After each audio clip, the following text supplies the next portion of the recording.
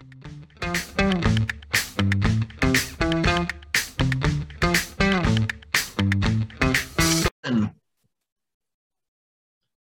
everyone, and welcome to the Roadmap from Auto Finance News since 1996, the nation's leading newsletter on automotive lending and leasing.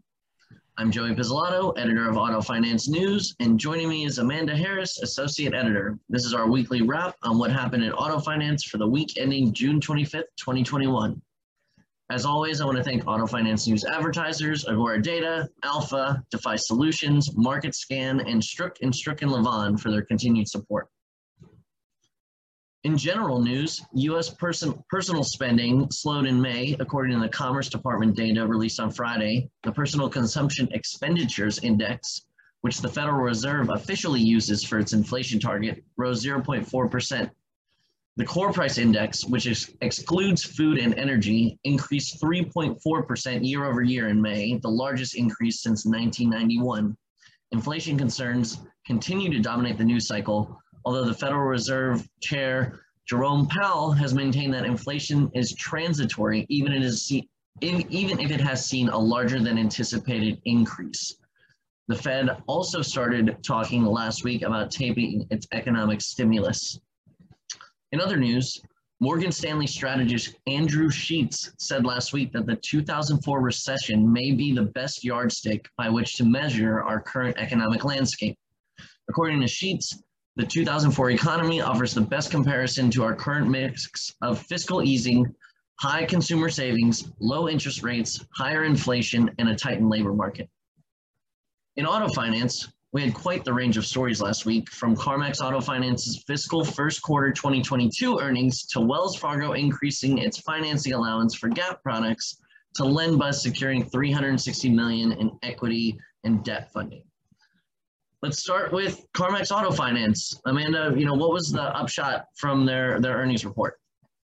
Sure. I guess the biggest takeaway was that they did see, their biggest origination quarter in the company's history from what we know from their leadership. So their originations went up 150% year over year at $2.5 billion. So of course, some of that was obviously, we've seen a lot of pent-up demand from the pandemic, so we know that that's driving it. And this is very in line with what we saw with the rest of our earnings from the recent season, that everyone's kind of been up pretty much across the board because we know that consumer demand is just so high. So we'll see how long that lasts. Stay tuned for more coverage on what could be changing in that soon. But yeah, so this is the first ever quarter they were above $2 billion. Of course, CarMax has an online presence as well as physical, dealerships. So I'm sure that is helping too. They can kind of capture both sides of this, the consumers who want more online with the pandemic and people who still want to go to a dealership.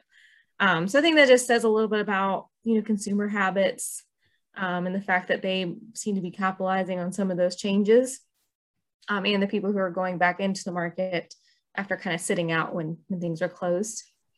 And part of also what was driving that was just the super low cost right now of funding. CarMax also saw their net interest margin improve quite a bit. It jumped about 100 basis points, 6.9% of receivables. So that was another thing that kind of drove some of their success in that quarter.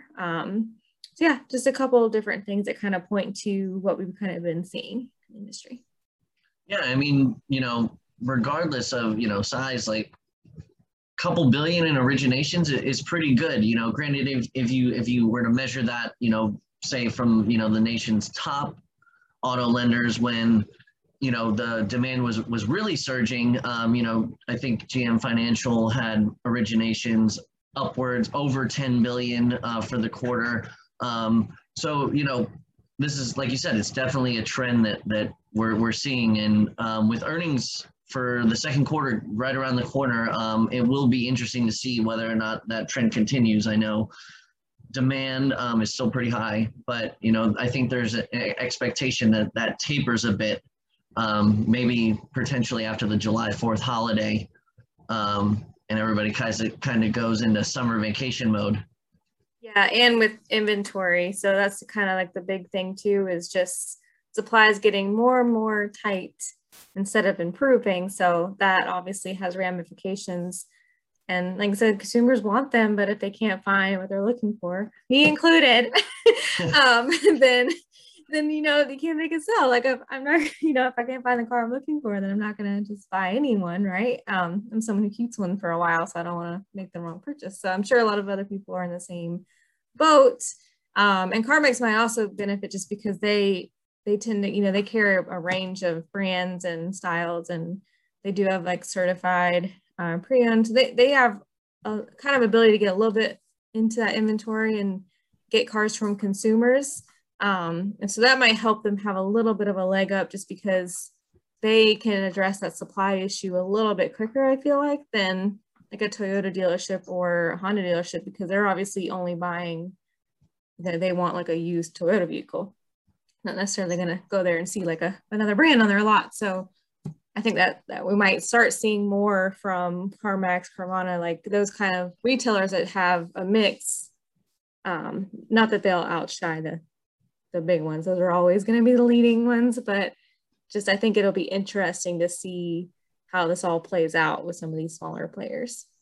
Absolutely. And I think, you know, once you actually do start buying a car, you're going to have to take some extensive notes and write about it.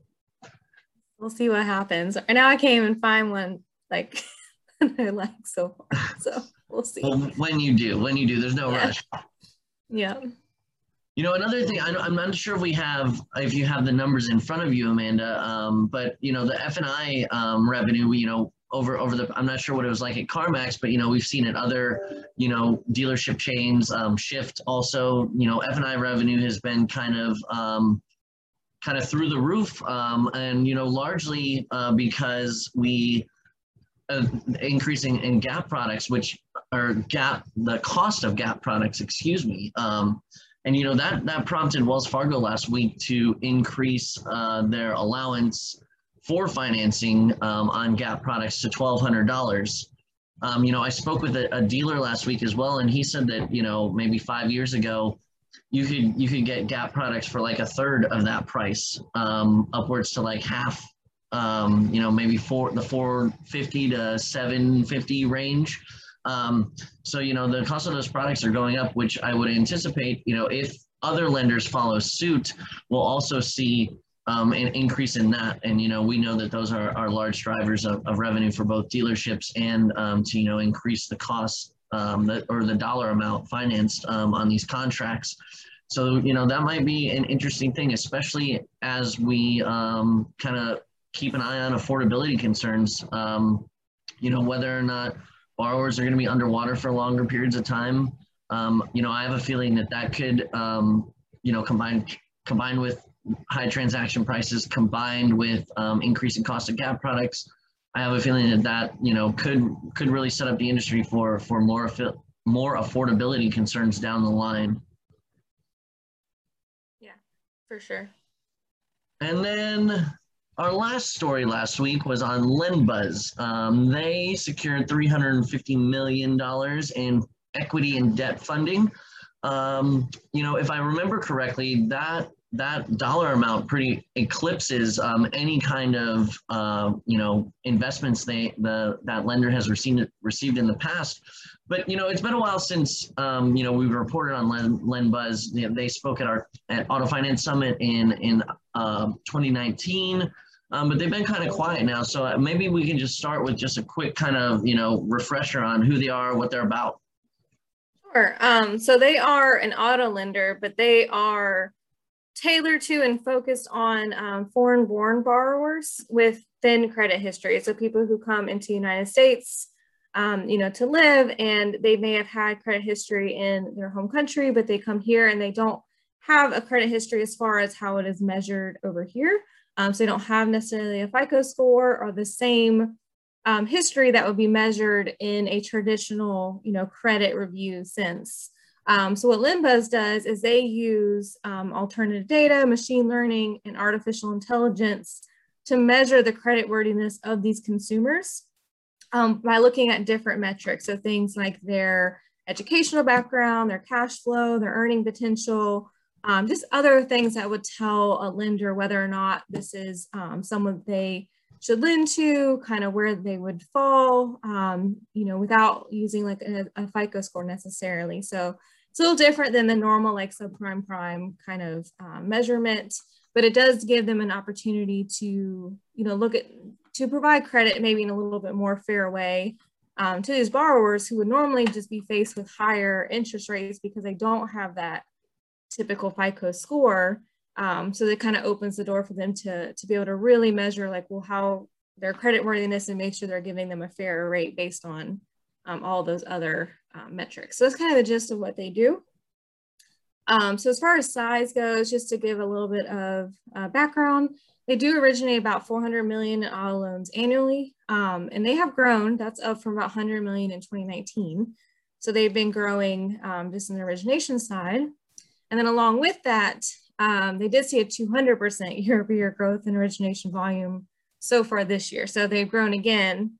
And so with that, they sought or they secured like an additional 360 million in debt and equity funding. And that was through a couple of different partners. So a couple of different equity and funding rounds, but together 360 million, which brings their total up to just over 600 million in debt financing and 105 million in equity. So about 700 million that they've fundraised since about 2016 when they started fundraising.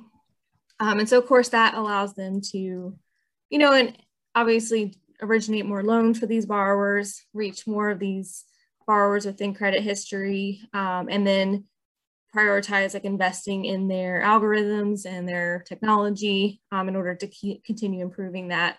As we know, any lenders who rely on that are always, you know, kind of looking to improve those as things change in technology world every day. So yeah, so that's kind of the gist of what's happening with them. And I think if I remember correctly, our colleague Marcy Bellis did one of the topics of her column earlier in the year was on investment in the auto finance sector. And I think back then a total investment was, you know, 300, maybe around 300 million, 350 million. I don't have the figure in front of me, somewhere around there. So, you know, this investment essentially doubles what we've seen in the, you know, currently in the auto finance sector this year. So, you know, it'll be interesting to see how much more investment, you know, these investment firms make in the sector. I would imagine with the way the stock market has been performing this year, they all have, you know, a decent amount of capital to put to work. And as long as, you know, the equities market continues to stay strong, I would imagine we would continue to see more investment in auto finance. All right, well, that about does it for us this afternoon. Please, we want all our readers, we want to hear from you, listeners, not our readers, well, hopefully both. We want to hear from you. Rate the roadmap on whichever platform you use to listen to the roadmap, and follow us on Twitter and LinkedIn. Thanks for joining us, and we'll see you online at autofinancenews.net and here next time.